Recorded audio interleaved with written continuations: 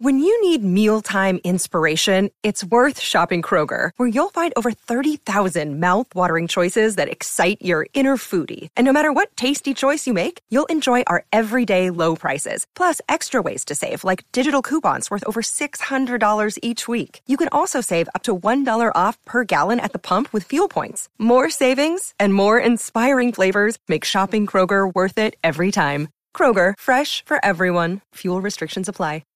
With Lucky Land Slots, you can get lucky just about anywhere. Dearly beloved, we are gathered here today to... Has anyone seen the bride and groom? Sorry, we're here. We were getting lucky in the limo and we lost track of time.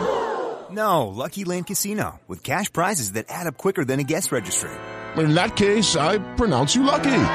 Play for free at LuckyLandSlots.com. Daily bonuses are waiting. No purchase necessary. Void where prohibited by law. 18+. Terms and conditions apply. See website for details. Okay, round two. Name something that's not boring. A laundry? Ooh, a book club. Computer solitaire, huh? Ah, oh, sorry. We were looking for Chumba Casino. That's right. ChumbaCasino.com has over 100 casino-style games. Join today and play for free for your chance to redeem some serious prizes. ChumbaCasino.com. No purchase necessary. Void where prohibited by law. 18+. Terms and conditions apply. See website for details.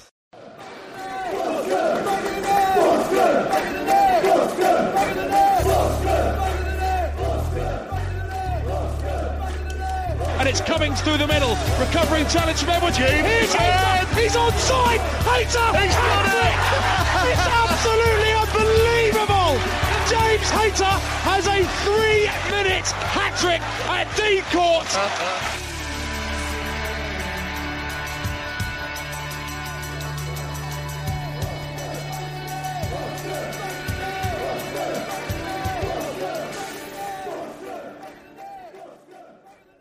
Hi and welcome to episode 38 of Back of the Net, the AFC Bournemouth podcast, with me back, Sean Barker from sunny New Zealand. And me, Michael... Oh, sorry, I got the wrong envelope, Sean. It's actually Sam Davis here. Sorry, slight malfunction backstage there. Topical humour, Sam. Well, it has been another mad week in football. Last week it was Piegate, and this week Leicester's Claudio Ranieri was shown the door. And with the rejuvenated Foxes winning on Monday night, AFC Bournemouth slip another point closer to the dreaded drop zone. But we're not going to be all negative just yet. So here's what's coming up on Back of the Net.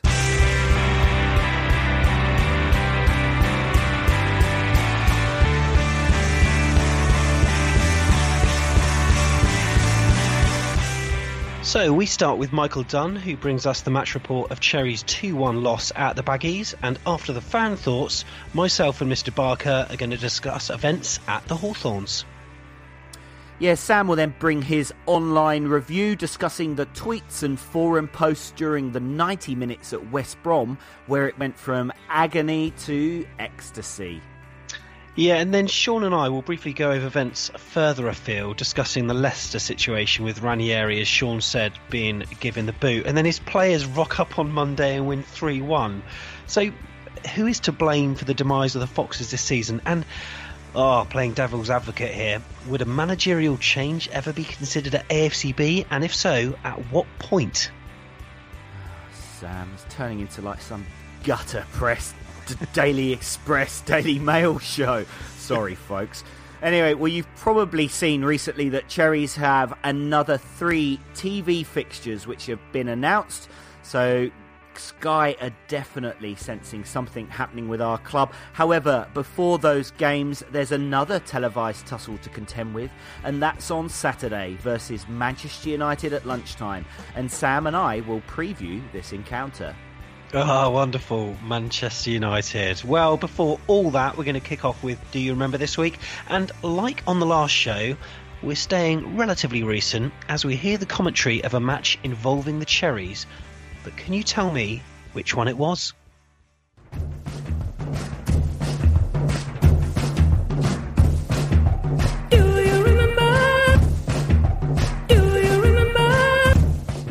This side, and Andy D'Urso, the referee. The corner's been taken quickly. Arthur swung it in. It's up in the air, gets hung up there, and Graben guides it in for Bournemouth's opening goal in Dawson, quickly taking corner.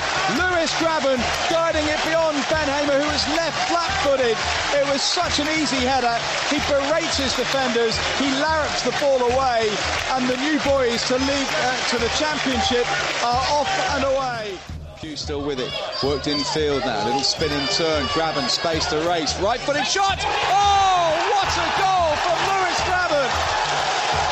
If Jan Kermigans was good, that was spectacular, 25-yard pile driver, Ben Hamer no chance, Bournemouth back ahead.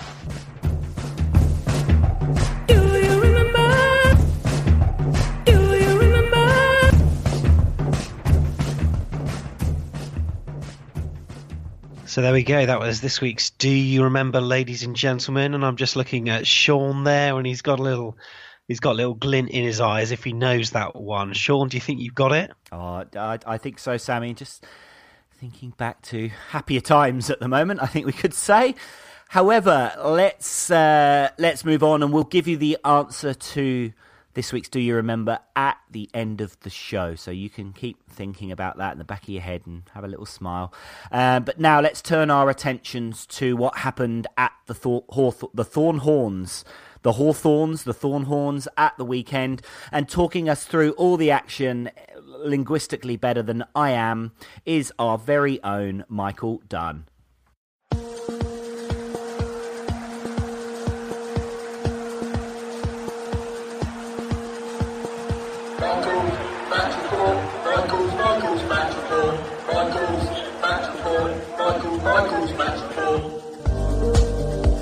Our relegation battling Cherries fell to a fourth straight defeat when they went down 2-1 to a much improved West Bromwich Albion on a rainy Saturday afternoon at the Hawthorns.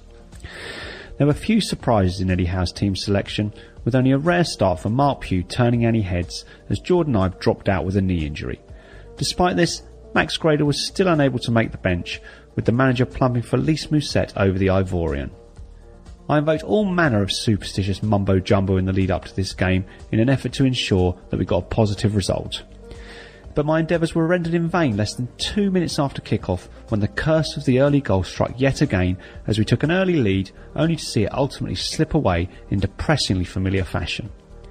Mark Pugh found Ryan Fraser with an impressive cross-field pass, and although the wee man's first touch was akin to that of an elephant, it left him in a foot race with Baggies defender Alan Nyam to reach the ball first. It was a contest the Cameroonian soon realised he could not win, so in desperation hauled Fraser to the ground. Referee Mark Clattenburg, who was performing the first day of his farewell tour, had very few protests to wave away from the home side's players when he pointed to the spot.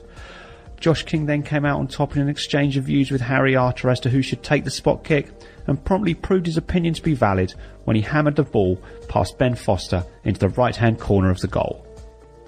We might have extended our lead minutes later when Adam Smith tested Foster from distance with a left-foot pile driver. Unfortunately, no sooner had the former England keeper got a decisive touch to smudge his effort than Tony Pulis' side were level. Following an attempt on the consecutive headers world record by both teams, West Brom emerged with the ball, and after a swift passing move, Nasir Chadli found the advancing Craig Dawson, and the former Rochdale defender let fly from outside the box. Artur Boruc looked odds-on to collect the shot comfortably until the ball took a significant deflection off Charlie Daniels' left toe and landed in the back of the Bournemouth net. Boruc could not be blamed on that occasion, but had to accept the lion's share of responsibility when the home side took the lead on 22 minutes. Chris Brunt swung a corner into the melee of the Cherries 6-yard box, which our big pole saw as his cue to punch the ball clear of the danger zone. Sadly, he was unable to make clean contact with the wet ball and succeeded only on hitting it behind him to the feet of the delighted Gareth McCauley, who could not miss from a yard out. Bournemouth pushed forward for an equaliser, and having seen how much Clattenburg enjoyed the limelight first time around, appealed vociferously but in vain for another penalty when Dawson accidentally blocked Pugh's cross with his hand. West Brom then looked to extend their lead before the break, with James Morrison a persistent threat and Boruc pulling out a decent save from a Johnny Evans header following another corner. Come the second half, we again demonstrated our vulnerability from set pieces when Chris Brunt's corner was headed onto the crossbar by Gareth McCauley, and from the rebound Brunt then found Dawson, who steered the ball past Boruc into the net, but the celebrations of the home fans were cut short by the linesman's flag. It was to be Dawson's last contribution, as he almost knocked himself out getting to the ball, an event which prompted the introduction of Britain's favourite footballer, James McLean. The Baggies' grip on proceedings waned as a consequence, as we put them on the back foot and sought to draw level. Ryan Fraser continued to be a thorn in the Throssell's side, winning a free kick which unlikely set-piece virtuoso Steve Cook saw blocked by Jake Livermore. Lys Mousset replaced Pugh on 79 minutes, and the Frenchman demonstrated why he has featured so little this season when he gave scant disregard to Eddie Howe's instructions about shooting from outside the box and smashed a long-distance effort which Foster just about managed to palm over. In 6 minutes of stoppage time, both goalkeepers had their work cut out, as first Boritz denied McLean, and then, after the Irish international reverted to type to upend Charlie Daniels, Tyrone Mings headed Ryan Fraser's free kick goalwards, only to see Foster again pull off an impressive save. The gap between us and the relegation zone is shrinking by the week, and with Man United up next, optimism is thin on the ground in and around Dean Court. Rage-inducing as our recent run of results may be, our only option is to stick with it for the remaining 12 games and hope our unswerving loyalty will help turn things around come May. And May certainly feels like a long time away, doesn't it? But thank you to Michael Dunn for the match report, and remember you can follow him on Twitter at All Departments for the latest Cherries news. Now, later on in the podcast, you'll be able to hear the views of yourselves and many more on the online review, where we check out Twitter, the forums, and many other places besides. Very interesting listening, that is. But in terms of the fan thoughts, this week we've got Matt as usual. We've got a new person from the AFCB fans page, thank you very much, and also the views of Jason Roberts and also Charlie Nicholas, who certainly isn't backwards in coming forwards, with some rather critical views about the Cherries and the way things are going. But in terms of a song, well, we've all decided that we need to come together, so we've gone for The Farm with All Together Now, and there's some very poignant lyrics halfway through that says, "The same old story again, all those tears shed in vain, nothing learned and nothing gained, and only hope remains." Too true.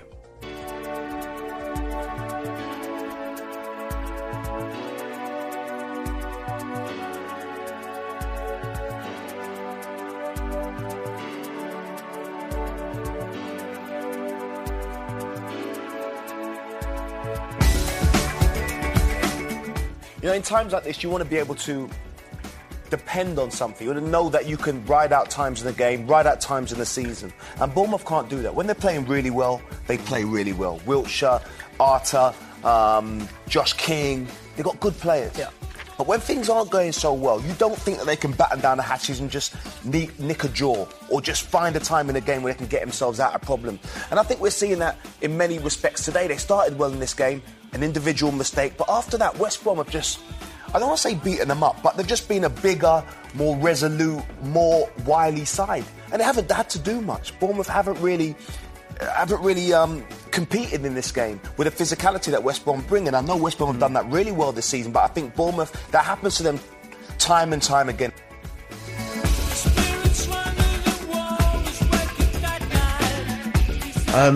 It's a very mediocre game once again. Feel like we're giving away opportunities far too easily, giving away goals far too easily, more or less even as well. And it needs to be sorted out, and it's always at least one per game. At least we're not conceding, these last 2 games we haven't conceded 3.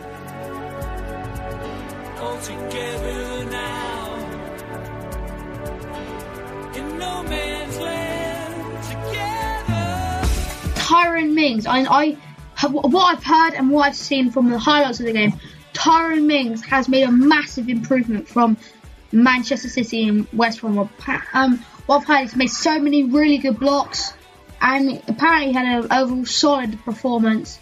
We were going to give it to someone like King or Fraser, but we thought Mings, he deserves it. I think he's excellent.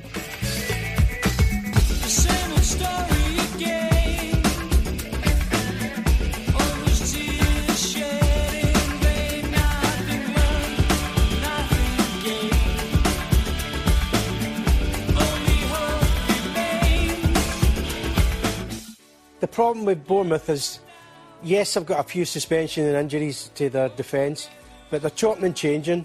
They're leaking goals because they don't quite know how to shape up when they don't have the ball. All the midfield players are similar. in terms of they want to play, they want to pass, they want to go on the ball. The hard yards you've got to do elsewhere is about disrupting people, and they just don't have that. And when you've got a goalkeeper who probably feels as if he doesn't belong there now because they wanted another one in to freshen it up, any team who's leaking this amount of goals is in trouble. If you've got a problem with your goalkeeper, and as yet he's not changed them, it's worrying. You know, it's a trend that you look at the play, it's inventive, it's attractive. I can't really fault their effort, and they want on the ball, which is quite courageous. But you must have your structure right. If you've not got the structure at the back correct, then all that other stuff becomes worthless.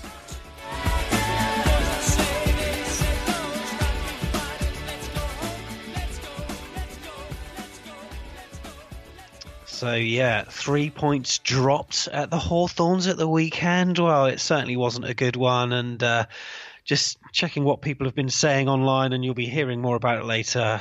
Online, it wasn't a good place to be. Sean, was it a good place to be in New Zealand watching that? The sun was shining. It was a bit warmer by the time I was watching the game. But, yeah, other than that, it's all a bit same old, isn't it? Like, the Cherries had gone away to Madrid, and Eddie was quoted as saying, we've had some really good training sessions and we've come back a better team. But it all just still feels very familiar, doesn't it? That's the issue I'm having with the way that we play. Same kind of games, and at the moment, the same kind of results.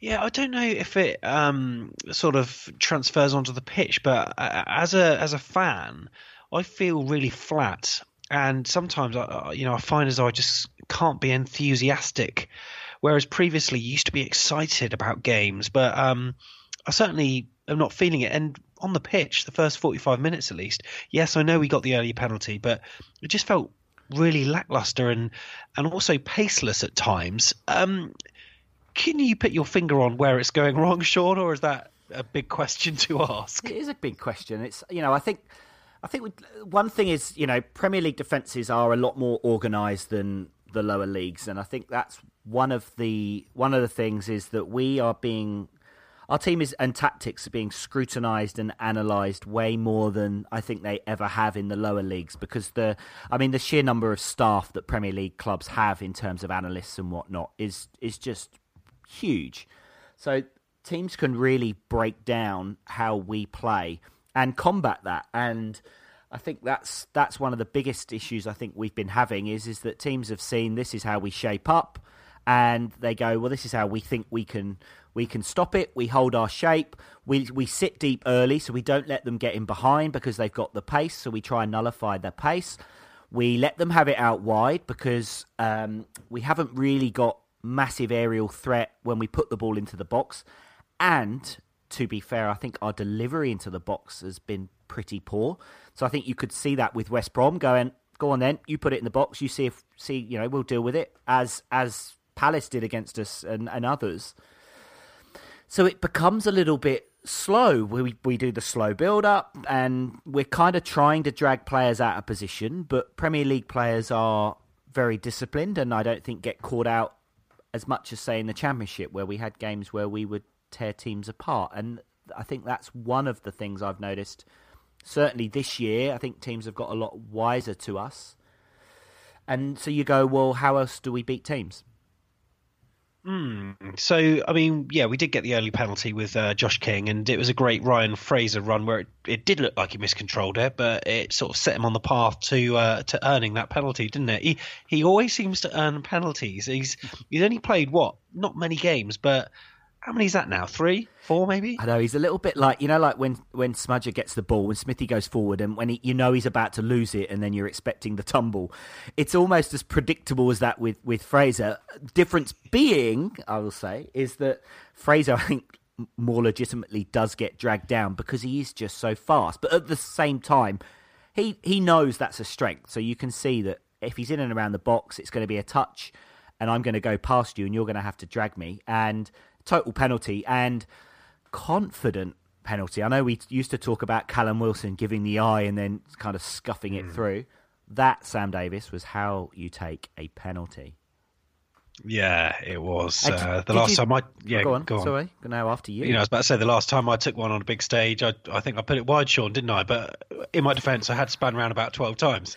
This was in front of the North Stand prior to a Premier League game against Manchester United with 11,000 people watching. Yes, Sammy. I think I got one in that game as well, and I think it went top corner. Anyway, go on. What were you going to say? Well, I was just going to say that I didn't see it on the TV screen, but they kind of alluded to it in commentary. The fact that Arthur apparently was having a bit of a wrestle, which I can only think Harry was, with the birth of his daughter, was hoping to get a baby goal. But apparently it was a little bit of a discussion over who was going to take it. But for me, you always let your striker score because strikers feed on goals. So for me, that made perfect sense. And as I said, great penalty. Now, just before I talk about the West Brom equaliser, one thing I just wanted to mention whilst it was fresh in my head was Adam Smith. Now, I said this a couple of weeks ago on Twitter. The fact that I think sometimes he seems to break the attacking flow sometimes because he kind of holds onto the ball on the right and then he always cuts inside. He never will directly run down the wing. But that is a frustration itself. But there are a few times that he got into the exact same position as the goal he scored last season at West Brom, where he cut in on his left foot. And last time he managed to score in the bottom right-hand corner. And he had a decent shot that this time went high and wide, not that bad. But, I am sidetracking somewhat, but it's just because myself and Steve Wright were in agreement over that particular piece. But, yeah... Oh, we conceded, and what was it? It was about 5 minutes, and I wanted us to hold on to it for a little bit longer, but it was Dawson with the goal, and it was deflected off Charlie Daniels. Now, as you'll hear in the online review a bit later on, people were kicking off as soon as that goal went in, but in my opinion, we didn't do an awful lot wrong with that, or would you disagree? It's a funny one because I've watched it back loads because you're trying to see which player should have been on him because he was in so much space. And it's hard to really nail who should have been there because Sermon goes out of that position, but he goes to pick up a man. There's a 3-on-2 situation on the right-hand side covering. King's not in the shot, so should he have been all the way back to drop deep? Or I think Steve Cook isn't picking anyone up, so maybe he should have taken charge. I think they moved us around really well, and we talk about moving people out of position. Regardless, somebody should have been in that space because it was a huge space for Dawson just to step up. And again, is it just a slight lack of leadership or direction as to who's doing what role? I mean, and then of course with the shot itself, it's a fairly relatively straightforward save. I think if Daniels doesn't get that little loop, which is, as a goalkeeper, it's horrible when it takes that deflection because it's going to loop over you and there's nothing you could do. Now, I wasn't there at the weekend, but I was watching it on perfectly legal... anyway, we won't talk about that. But it's annoying because my phone has got AFC Bournemouth as my save team. So when there's a goal, my phone goes off, right? But the stream was about a minute behind the action, so I heard my phone go beep, and there's a certain sound effect it makes, and I thought, this is a goal here. And I thought, now, which way is the ball sort of going? And, it was swaying towards the kind of West Brom goal for a minute, and then it was hoofed forward, and obviously, the goal happened. On 21 minutes, I heard another little beep, boop, and West Brom had a corner, so I thought, oh, this is not going to be good here. But it was worse than not good. It was terrible. Now, Sean played with you on a football pitch many times, and we've had horrible conditions. We've had gale storms. We've had horrible torrential rain. Now, I know the wind was swirling around somewhat at the Hawthorns, and it wasn't the best, but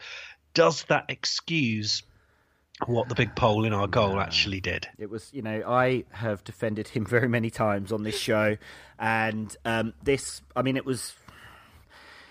it was awful, let's be honest. Like you said, there's the weather, the wind is swirling and it's wet. So in your mind, you are thinking about things differently because when you look at it, theoretically, he could have just caught it with two hands and held the ball. But goalkeepers tend to not, because of the movement, they tend to try and punch more. But when the weather's like that, punching with one hand is always a dodgy situation. That's where, the old two-handed punch comes in handy, and you'll see it a lot where, it's like the boom. It's a bit like Ryu in Street Fighter, where it's that kind of movement. But he seems to really get concerned about being penned in by opposing players. We saw it the other week with the goal where he was more interested in shoving, I think it was Adam Smith, wasn't it, instead of actually challenging for the ball, and that was the second that he was wrong-footed.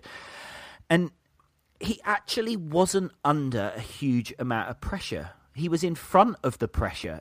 So he actually had a clear run at the ball. The ball's about head height. He's jumped, but it's only a little way. And it's someone who's, I think you have to take everything into consideration. The fact that it was so obvious we were trying to get Begovic in the middle of the season, and goalkeepers is a different position to any other player because confidence plays a massive role. Bigger than, I think, if you haven't really played in that position, it's hard to really understand the additional pressures that come as a goalkeeper, because you do make a mistake and that's it. And if you make a mistake, then what happens is every other cross that comes into the box, in your head, whether you want to think about it or not, is the same thing's going to happen. I can't let it happen again. I can't let it happen again. And that all plays into your mind.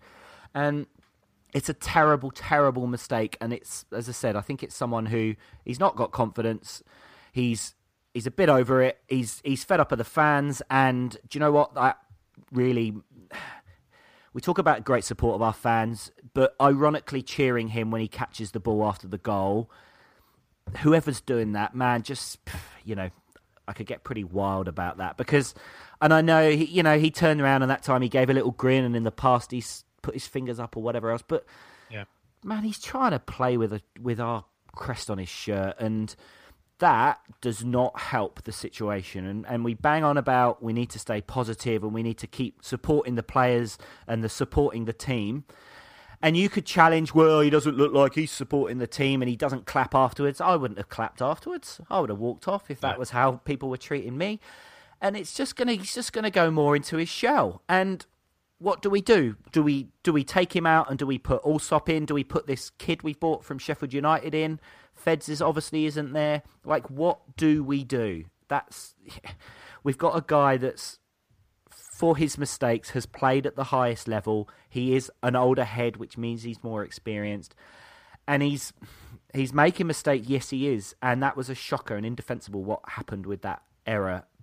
But what goes into that error, I think, is a bigger mental issue. And, what went on after that, I 100% do not agree with.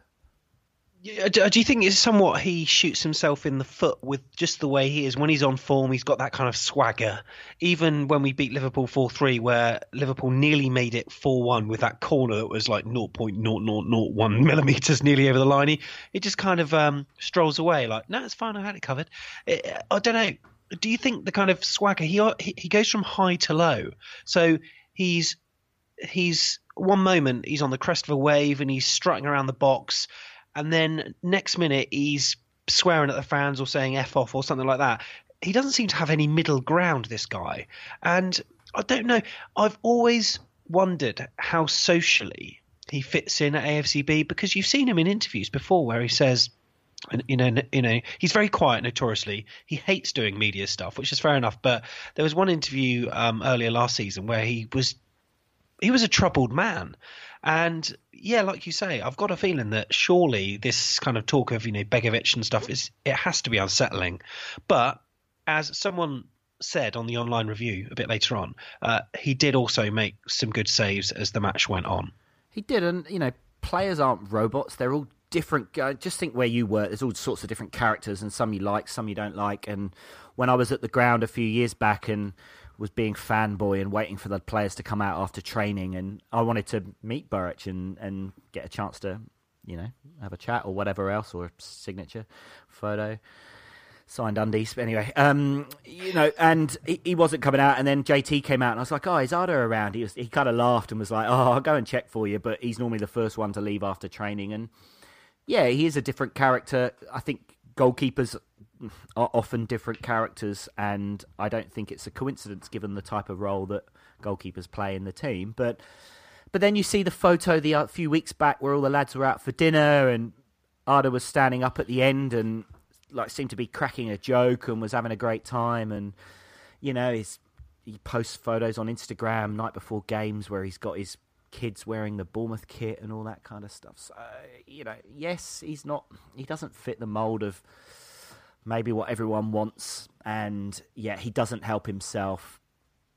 But I think at the moment, he and the defence need help. If we're talking about trying to give help to players, then yeah, I still go back to, you know, and he did make some good saves. Again, I still would say you'd expect him to make those saves, but he did make them when he needed to. The one near the end, or with one where he came off his shins, easy for him to take his eye off it and have his legs open, and it's gone through his leg, and you know, it's another mistake. So anyway. Yeah, I mean, we could finish the chat about the game right there, but the last sort of 5-10 minutes, we did rally, and there were a number of chances, especially, you know, Tyrone Mings had a chance. Lys Mousset came on, and there was some mixed opinion on Twitter, but then he had that shot from distance from 20-25 yards that, to be fair, it was straight at Foster, but either side, who knows? You know, it could have gone in. But did that maybe give you some encouragement at the end of the game, having those chances? And basically, we were, again, it was possession, wasn't it? But this time it was territorial possession. And we did forge out a number of opportunities. And one, he made a worldie of a save. But ahead of Manchester United on Saturday, did that give you a crumb of comfort at all? Yeah, I guess it was. I mean, one, obviously West Brom are ahead, so you could argue they're sitting back a bit more. There was more urgency about our play and a bit more directness, and I don't mean that in a long ball kind of way. I just mean there was a sense of we need to try and get a goal here. And yeah, Mousset came on and just seemed a little bit different. Played, you know, you could argue played a little bit off script in that he had a bit more of a free role and he was just trying to get the ball and trying to make something happen. And often, I think, is what we see with Jordan Ibe. I don't think he always sticks to the script of how you should play as a Bournemouth player. And I think that's potentially been part of our issue, is we've been so, you know, we have talked about this before. You know, we have a Bournemouth way of playing and we have a Bournemouth way of playing. And when we went 1-up, you didn't think, we're going to grind this out. You knew it was going to be an open game. It was going to be end-to-end. And when balls went into the box, you knew we were going to be vulnerable. And I think Jason Roberts' comments actually were really spot on, that when we're on form, we play really well and we can challenge anyone. When we're not on form, that's when we're struggling to pick up points. Yeah, and that's, I guess, is where it's looking at the run-in. It's, are we going to be grinding out results, or are we going to pick up 3 or 4 wins where it's all going to click and we're going to blow Swansea away 4-0? Very interesting. Well, I'll tell you what, listener, we certainly want to hear from you. So make sure you give us a tweet at AFCB podcast, or send us a message over Facebook, because how do you think it's going to go? And I hope you can understand that for our own sanity, at least, Sean and I have tried to salvage some kind of optimism after discussing that match. Yeah, so later on, we'll also be talking managerial changes. In particular, Sammy, I can't believe you're making me say this. At what point do you think AFCB would say goodbye to Eddie Howe? It worked for Leicester, would it work for us? This is horrible clickbait, Sammy. But anyway, before posing that leading question, we're going to catch up with events on Twitter, the forums, and the blogs, as Sam brings us this week's online review.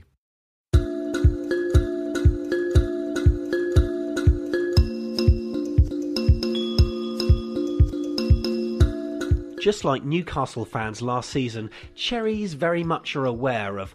No, it's not a Welsh village, it's the form of AFCB in the last 10 games. LLWDLDLLL. Despite us garnering just 10% of the available points in this sequence of recent matches, Cherry's last game against Manchester City offered plenty in the way of optimism, with some footballing intent and guile that left supporters looking forward to proceedings with some fervour rather than fear. So the match against West Brom was looked upon by many as being a must-win game. Now, online, before kickoff, there were loads of tweets and forum posts indicating preferred team lineups, and the one person who we quoted in last week's show, at Sam Summers123, got the team selection exactly spot on. So, Sam, if there's a bad result after this match against the Baggies, I'm knocking on your door, okay? So, let's see how it panned out. Well, it wasn't exactly long before there was something to cheer about, with Josh King opening up the scoring. Cherry to the core. Wee man! Get in, Josh! Top scorer now. Liam Searle. Fraser doing as Fraser does. Hashtag AFCB. That's right, Liam. Wee man got the ball, Wee man got fouled, and Wee man wheezes himself with glee as he earns yet another penalty. And Terry Persson says he was too quick as usual. Tom Jordan said, get the hell in. But by the way, no one mentioned that we scored an early penalty against Hull. Oh, thanks, Tom. Just surely give us a few minutes to at least enjoy the 1-1. A deflected effort from distance, curling past Boric, finding the net, cueing the following reaction. It's Mr. O. State of that defending. Kids could do better. Sam Stapleton. The midfield really should be closing down to close the room for their goal, lamenting the lack of a defensive midfielder once again. And in a misremembered Spice Girls lyric, one became two soon after, a howler of monstrous proportions occurred as Artur Boric's misdemeanour once again resulted in West Brom taking the lead. I can only assume someone shouted, punch! And rather than clear the ball with his fists, our pole in the goal downed some instead, as his resulting wibbly-wobbly clearance went backwards instead of forwards. And Cherries fans, after seeing the net bulge, weren't best pleased. Luke Ballard. What on earth was he thinking? Sam Stapleton. No defending Boric there, feeling more and more gutted that Chelsea didn't let Begovic leave. Ewan Law. Just F off, Boric. Tom Latcham. Boric is a joke. Shocking. Get rid. Rob Matt Lee. Said for ages we should drop Boric. He's more of a danger than the other people in the firing line like Sermon, Mings and Frano. So, at half-time, it was 2-1. So let baseman Kev on Twitter sum up events. First half summary, great run by Fraser. King, easy penalty. Horrible deflection and a Boric howler. We look suspect on corners. Thanks very much, Kev. So, with 45 minutes to play, Ashley AFCB1, that's Ashley Grant on Twitter, summed up that there's 45 minutes to save the season in my eyes. Dave Watkins did reply saying, a tad hysterical, Ashley, but the second half started and, well, it didn't get going until the very end, with Bournemouth initially offering little in terms of efforts on goal, not matching the vociferous away crowd, as Tom Latcham on Twitter commended. The boy Latch. If our team were as good as our away support is loud, we would not be in a relegation fight. And despite a late surge and some great keeping from West Brom, it did finish 2-1, and the instant opinions started to come out. Pope Frano. We need change to stay up. Give Howe one more match. No win equals sacked. At Howe Masterclass. Yes, Mark Pugh is a good dribbler, but when you've got the pace of an 80-year-old man, you cannot be a Premier League winner. Jake_AFCB. 15 out of the last 18 games since October the 29th have seen AFCB concede 2 or more goals. Not a new problem despite the media only noticing over the past month. Now, in terms of the Artur Boric dilemma, unlike earlier, there was a slightly more considered approach from UTC in all departments on Twitter, who said, I'm not of the game, but it seems the difference was a keeper error, who subsequently made several saves, although that won't be remembered. However, on the other hand, Robin Latcham was less forgiving. Some excellent team spirit despite the defeat, a good long clap from players at the end, but the refusal of Artur Boric to come over is poor. But maybe that's because of the jeering the Cherry faithful were aiming at our number one, as AFCB Rob explained. Absolutely disgusted with the reaction of the crowd to Boric on the second goal. Okay, yes, it was poor, he knew it, but it hardly helped his psyche. So, some more post-match opinions. Dan Ratu. 4 wins from the remaining 12 to stay up. Hard to see where they're coming from, but we need to stem the individual errors. AFCB, keep the faith. Patrick Devitt tweeted us to say, this season has to be branded as the year of missed opportunities. Howe's going to need a miracle to keep them up. But on a slightly more optimistic note, Jack Darch tweeted to say, disappointing, but at least they gave their all in the end. In real trouble now, but we can grind through. Jackson 94 Mark. For me, it was another good performance, but individual errors have cost us so many points this season, it's a bit worrying. Steve Cherries. Played well today, one howl from Boric cost us, Mings and Cook were good, very promising though for the rest of the season. Arter was off the pace. Now, over on the web, there were some considered approaches from Peter Bell and Tom Jordan, respectively. On Cherry Chimes, AFCB need to have a few game plans for when they do get ahead and are not inviting pressure on themselves by overthinking or overcomplicated passes when all they need to do is play through the phases and get the ball up the pitch. Keeping the foot on the gas is a well-known phrase when you get ahead, and we need to see more of that in the next few matches for the Cherries. Tom Jordan. Are we in a relegation dogfight? Most definitely. But do I think we'll get relegated? Absolutely not. This has been a horrible start to the year and we need to get up and running again and quickly, but I have hope that the squad will get out of this rut that we're in. They've proven all how great they can be, and I'm sure it's only a matter of time before the results start coming again. And looking ahead, Ollie G on Twitter said, can't wait to travel to Old Trafford on Saturday to watch Zlatan take on Boric. Crying face emoji. Hashtag AFCB. But to conclude, let's not forget, this club has a history of being triumphant in the darkest of times. At the moment, we're 4 points from the drop zone in the Premier League, and we have time and games on our side. Let's pull together, and let's not underestimate Eddie Howe's will to win. As always, he will find a way. But we do agree, it's not going to be an easy ride. So yeah, Sean, I think it's what they call, well, it's going to be an emotional roller coaster this next few months. But hey, I just wanted to speak about Tyrone Mings because Stephen Allen and Mark Jackson there were speaking about the fact that he improved in that game. And just reading on Twitter and on a few forums, it seemed to be the case that people thought he had a good performance. Were you of that ilk? Yeah, I saw some people were saying, oh, he was man of the match and that kind of stuff. I don't know. I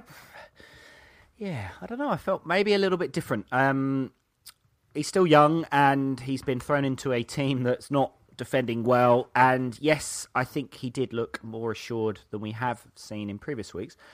I still wasn't 100% confident, I'll be honest. I mean, he made that really good last-ditch tackle on Rondon, which had come from an aimless long ball that he'd let Rondon get the wrong side of. And if he wasn't absolutely on the money there, because it was a last-ditch tackle, Rondon would have been down, it would have been a penalty, and maybe he would have been sent off.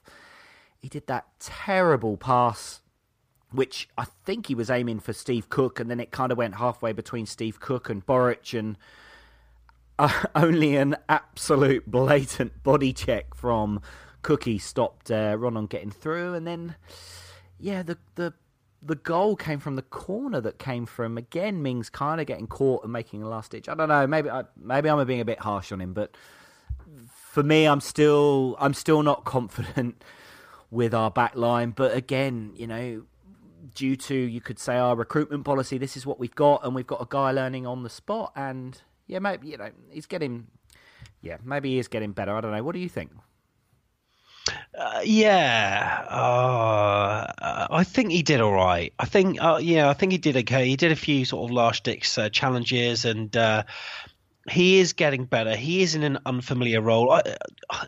Every time I get the ball, I get this horrible feeling, which, you know, I shouldn't have with a professional footballer. He looks very actually unnatural on the ball, and to be fair, I never really appreciated him or took notice of him much when he was at Ipswich. I mean, we had many tussles against Ipswich, most of them, like Watford, were draws, but Mings wasn't someone who I really kind of looked at, so I'd be interested to sort of look back and see his kind of show reel. Maybe Ipswich Town would have put something together when he left the club. But hey, Ipswich Town couldn't even acknowledge Brett Pitman's birthday recently, whereas AFC Bournemouth did. So who knows whether that happened. But yeah, I'm on the fence. I'm on the fence with Tyrone Mings, but it's great to see people's views. And if you're kind of tweeting about AFC Bournemouth, and I like your tweet, beware, because it either means I like it or I'm going to use it on the podcast. So there you go. But hey, Sean, it's been a very interesting week in football, hasn't it? I mean,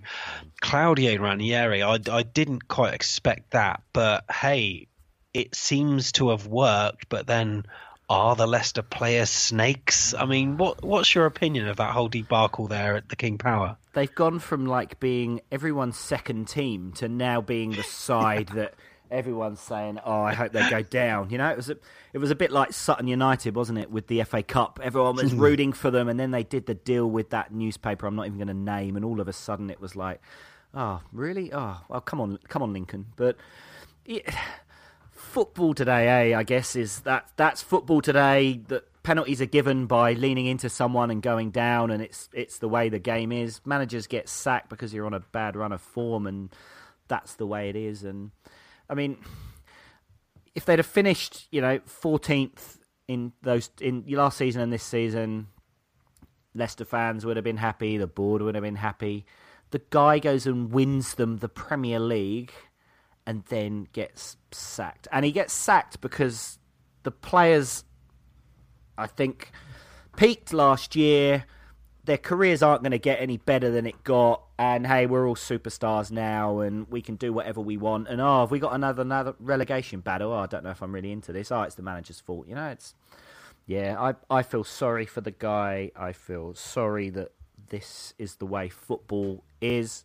And, this is what we talked about. Managers, teams go up and down. They have good times and they have bad times. And we talk about fans sticking by clubs during good times and bad times, and it's like, well, give a manager a chance, or if it wasn't going to work, I don't know.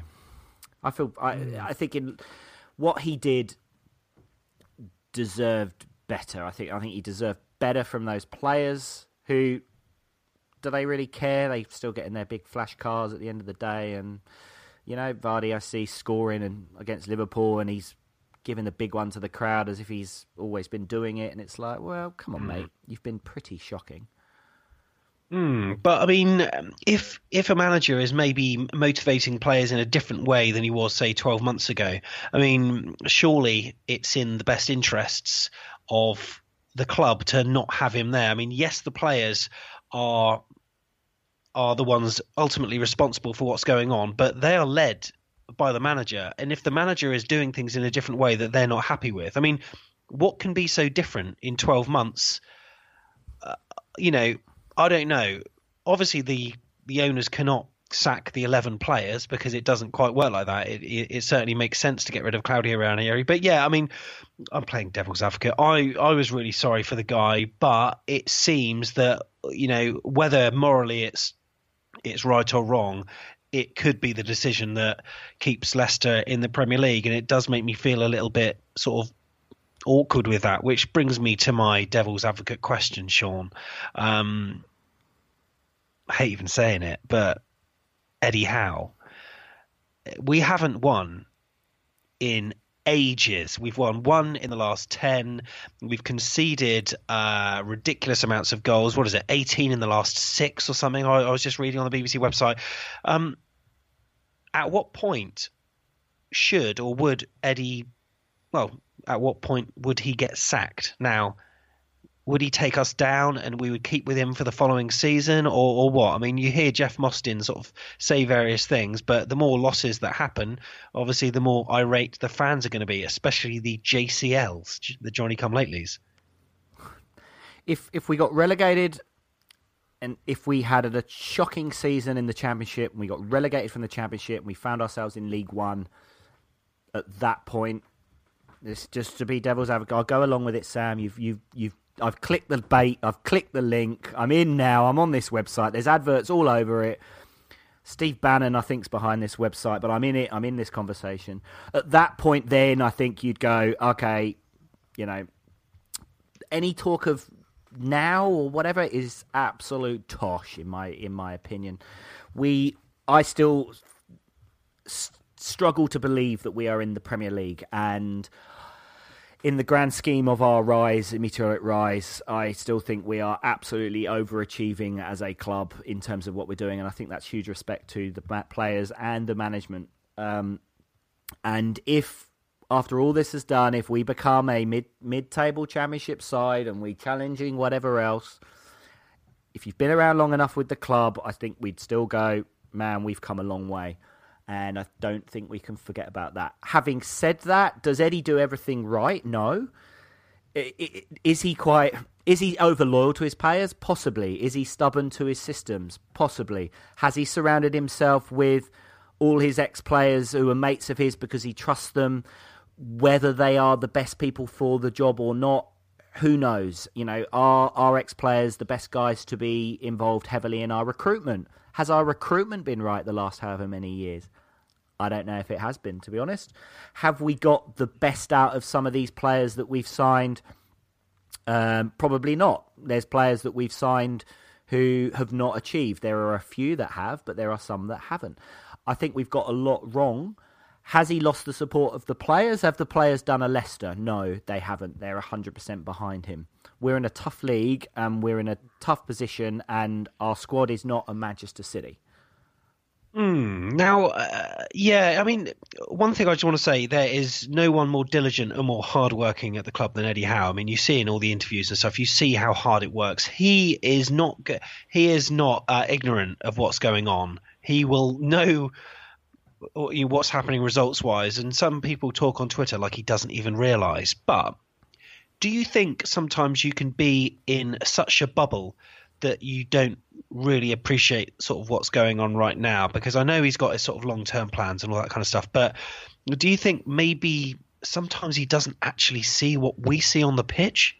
No, I think he's an incredibly smart guy. I think he's, in all our interviews and the talk, and you know, we have known Eddie since he was a kid. Let's be honest, we've seen him grow up, and he has always been really driven and really focused. And you know, I don't think you can ever challenge that. I don't think he gets swept up in moments, and I think he is trying to get the best out of the players, playing the system that he's ingrained in them. And yes, how do we get out of this is, I guess, the question. But what do we do? So we go and get rid of Eddie. We've got this groundwork that we've put in place that the owners have trusted in Eddie. They've let him dictate the club. So the club is Eddie. If Eddie was to go because he's been sacked, or he goes to Arsenal at the end of the year because Wenger's gone, what are we left with? That's always been my concern, because if he was to walk away, he would take his backroom with him. Would he then take his analysts? Would he take his recruitment guys? Would he take his coaches? What are we left with? We're left with a shell of a club. And we've put ourselves in that position because of what Eddie Howe has done for the club. And we talk about Ranieri pulling off the Premiership win.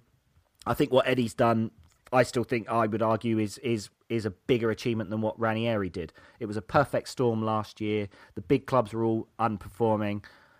Nigel Pearson had got a well-drilled team that was working together, blah-de-blah. He didn't tinker and he kept it going, and then they got that momentum. But when you look at what Eddie's done and the way he's built our club, and it's Eddie that has done that, that's why, for me, it's just absolute nonsense to talk about getting rid of him. And, you know, it's tough. And yes, we might get relegated. We might get relegated, folks. That could happen. And if it does happen, I still wouldn't be saying Eddie has to go, because if we're in the Championship, and that's not me settling for less, that's just the way it is. And you know what would make it a lot better though, Sean? Getting 3 points this weekend at Man United. We can do it. Come on. Hi, I'm Michael Botto, and you're listening to Sean and Sam making some noise for the boys on Back of the Net.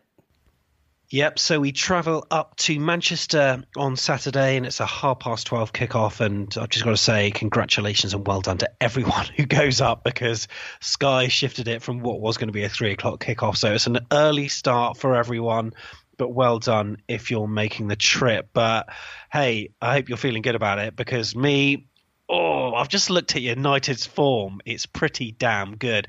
They're the only Premier League team, actually, that hasn't lost in the last 10 games. And in fact, just looking back through the results, the last loss in the Premier League was back in October. Now, at the weekend, of course, they played Southampton in the EFL Cup final. They won 3-2, and it was a decent game. And dare I say it, I actually wanted Southampton to win. Sorry for saying that, but I don't know. I just felt as though they played really well. However, Man United probably shaded it, and then Ibrahimovic popped up on the 87th minute with a winner. They're scoring goals for fun at the moment. They're looking pretty solid at the back. Their fans, Sean, are going to be surely pretty optimistic about Saturday, aren't they? If I was a Manchester United fan and I had a ticket to the game, then you've got to be expecting to go, have a nice time, get to have a selfie in the stadium and watch plenty of goal celebrations. So, Sean, given United's incredible form recently, how are we going to face up to this challenge at Old Trafford? Yeah, I guess my biggest issue I have going into the game is thinking about how we're going to line up and how we're going to play and what formation or whatever, because have we got any other way to play? That's where I still struggle with. Are we, I don't feel like we're going to go there and we're going to try and, stifle the game, kill any momentum and try and sneak a goal, because I don't think we can play that way. We have this thing when we play against some bigger clubs or in bigger stadiums where we try and keep possession of the ball and we try and quiet the crowd down and take away that enthusiasm and momentum. So I guess I see is how we will potentially go into this game, is trying to keep the ball early and don't let United have it. When you're playing against quality like Manchester United, that's the problem, is that at some point they're going to have it, and even if they only had the ball for 40% of the time, you feel like they're going to hurt us versus what can we do. So that's where I struggle with how we're going to shape up. So in terms of the formation then on Saturday, I mean, what are you thinking? Well, for me, I would love to see Frano back. So if he's available and if he's fit, then I'd be having him over Mings every day of the week. I'd love to see that core back four. So we're talking Frano, Smith, Cook and Charlie Daniels. Artur Boruc, yes, there was a blooper, but I think what he can do for us in goal, he does produce some incredible saves as well, like UTC in all departments said in our online review earlier. So I don't think I'll be dropping him just yet. Interestingly, I saw a tweet from Jamie Williams on Twitter, actually, and he was talking about bringing Josh King out wide and playing Benik Afobe up front. So you'd be having Josh King on one side and Fraser on the right. And then, you'd have the same midfield three and then Afobe up front. What are your thoughts, Sean?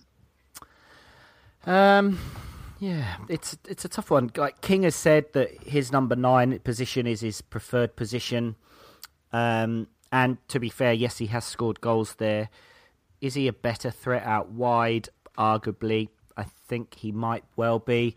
The issue I have with him up the top still is that there are times where he will drift wide and will come and get the ball and cause a threat out wide because he just runs his socks off. But there's no one in the box, and we don't really have those midfielders that are, Artur will get forward, Wilshere will get forward, but rarely do we see them getting onto that 6-yard line, apart from when Wilshere did, actually, ironically, once in the game at the weekend where he had almost had that header. But generally, and you talk about the United-Southampton Cup final, and you watch Gabbiadini playing there for Southampton up front. That guy will continue to score goals, because if you just watch him and you watch his movement, it was almost like watching Van Nistelrooy at times, actually. Like, I love just watching strikers and watching the runs and the way that they think and how do they get in between defenders and how do I get into the box and how do I get into a position to be able to swivel and score the goal. When we signed Afobe, we thought he was that type of player, and he got those goals with a one-touch finish, and we thought, oh yeah, here we go. But he's evolved into the Bournemouth style where he's dropping deeper and picking up the ball and whatnot, and arguably Glenn Murray was that type of striker that would be on the end of chances, but we don't create those kind of chances. So that still concerns me. So if something's not working, do you go crazy and do you change it all? And do we put King and Mousset up top, or do we have Mousset up top? on his own with King behind him? Do we have Fraser on one side? Do we have Ibe or Gradle on the other? And do we just go, right, you front 3 or 4, your job is just to try and make something happen up there, and the rest of us will sit tight and try not to concede something? Do we throw in Lewis Cook if he's still in the club and, get him a game? Like seriously, what do we do? Do people want Boric to be dropped? If we dropped him now, that's it. We'd never be able to bring him back, because if you do that, you totally kill any confidence he did have left, and that's it. We'll see out with Allsop in goal or that kid. I don't know. Do we go radical or do we probably line up with a back four, like you said, the regular back four that has conceded a lot of goals, but it's more consistent? Or do we continue with Mings? We keep the midfield 3 the same. We keep Pewey out wide, and we keep Fraser, and we go with King, and we go, hey, maybe this time it'll be different. That's where I struggle to see what's going to happen. I think that if we had more points at this stage in the season, and given Manchester United's form, given those 2 variables, if we had more points, then I probably would be, as manager, using this game as a free hit, and I would be playing people like Mousset and Lewis Cook, and giving these types of players a go, because at the end of the day, we're not expected to do anything against Manchester United realistically. However, given the predicament we're in points wise, and the fact that it is a crucial game, even though it's not one that we would consider must win, it's one that we need to put out our strongest and sort of most proven lineup, I suppose. But it's going to be an interesting one. But I've got a few questions actually to ask you, Sean.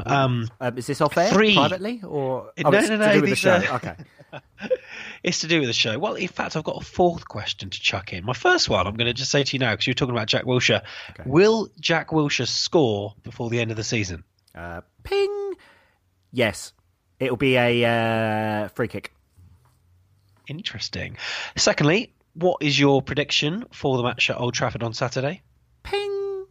Manchester United 3, AFC Bournemouth 0. Going for 0. Okay, question 3. Do you genuinely believe that AFC Bournemouth will get relegated?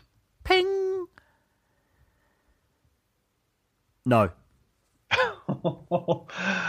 You went on X Factor on us there, Sean. I was wondering who it's going to be. And then, interestingly, on Twitter, Sam Summers 123, he ran a poll that's had a pretty good feedback, 160 votes, so a reasonable cross-section of the AFC Bournemouth community, and he asked, do you genuinely believe AFC Bournemouth will be relegated? What do you think the percentage split would be between yes and no? Ooh, tough one. Given sometimes you have to take reality away when people are talking about their online opinions, Donald Trump, I would say, I'll go on, 73% said we will get relegated.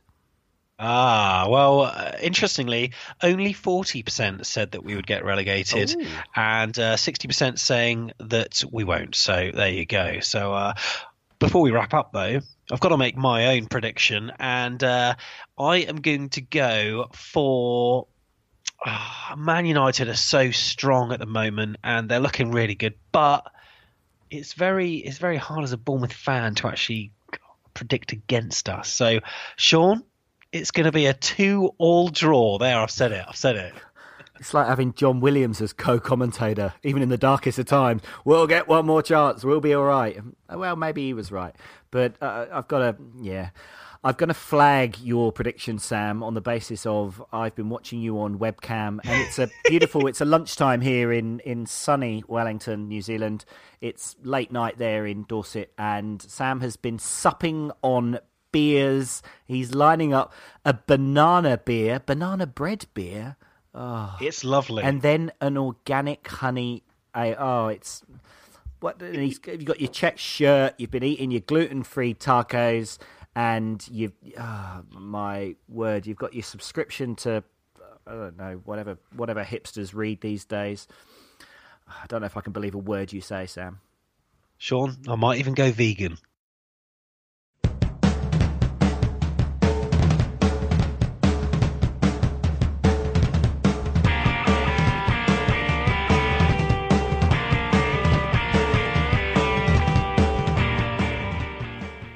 Now, just before we go, I want to go over the Do You Remember from the start of the show. Now, Sean had a twinkle in his eye when he was listening to the clip, and I'm sure many of you got it at home, but do you remember the game? It was a lovely sunny Saturday.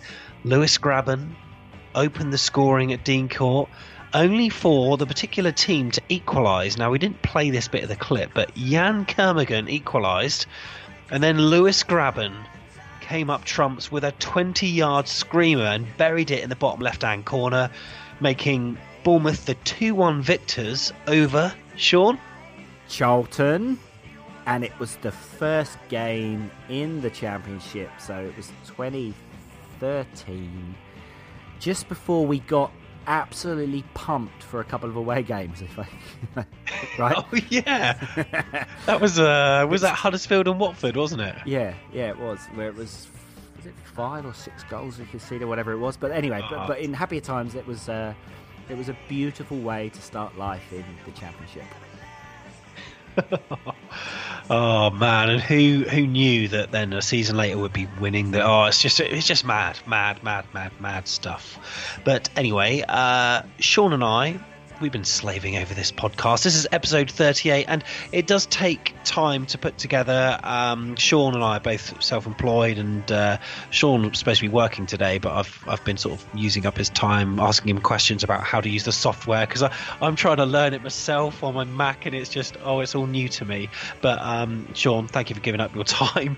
And if you want to support us here at Back of the Net, then you can donate in one of two ways, really. You can just chuck a few quid our way by going to afcbpodcast.com/donate, and we really would appreciate it. And we've also got t-shirts as well, and Eddie did have a dream, and that dream is still being fulfilled, and you can walk around with that beautiful t-shirt. So go to afcbpodcast.com/shop, or just check out the funding link on our website as well. And also, if there are any local businesses that you know of that would like to get involved, they can also sponsor the show as well. We've got a fact pack on our website that shows how many people are listening. Yeah, a fair few, let me just tell you that. And it'd be great to have a brand just associated with our lovely podcast here. Yeah, thanks. I know it sounds like we might be grovelling sometimes, and I know when we set the show up, we weren't thinking, let's make loads of money, but I guess when we set it up, we didn't know how many people would listen, but we can see, and we're really chuffed and impressed with the numbers, but also grateful to you that you listen to us every week. So we hope you enjoy it. Otherwise, why would you be listening?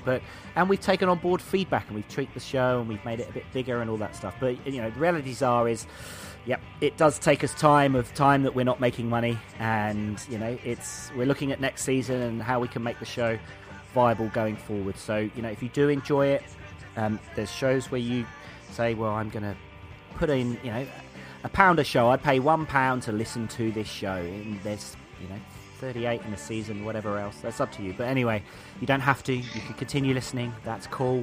We still love you. But if you can help, the realities of running a podcast, I guess. So never all podcast people have the same issue, unless you're sponsored by Squarespace, which we're not yet. But Squarespace are great. I love you, Squarespace. Really do. Really do. But anyway, that's it for another week of the show. So we hope you have enjoyed it.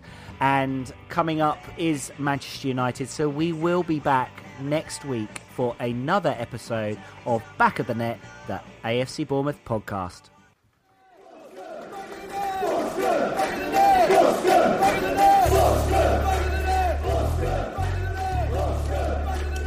And it's Cummings through the middle, recovering challenge from Edwards. Here's Hayter! He's onside! Hayter! He's got it! It's absolutely unbelievable! James Hayter has a 3-minute hat-trick at Dean Court.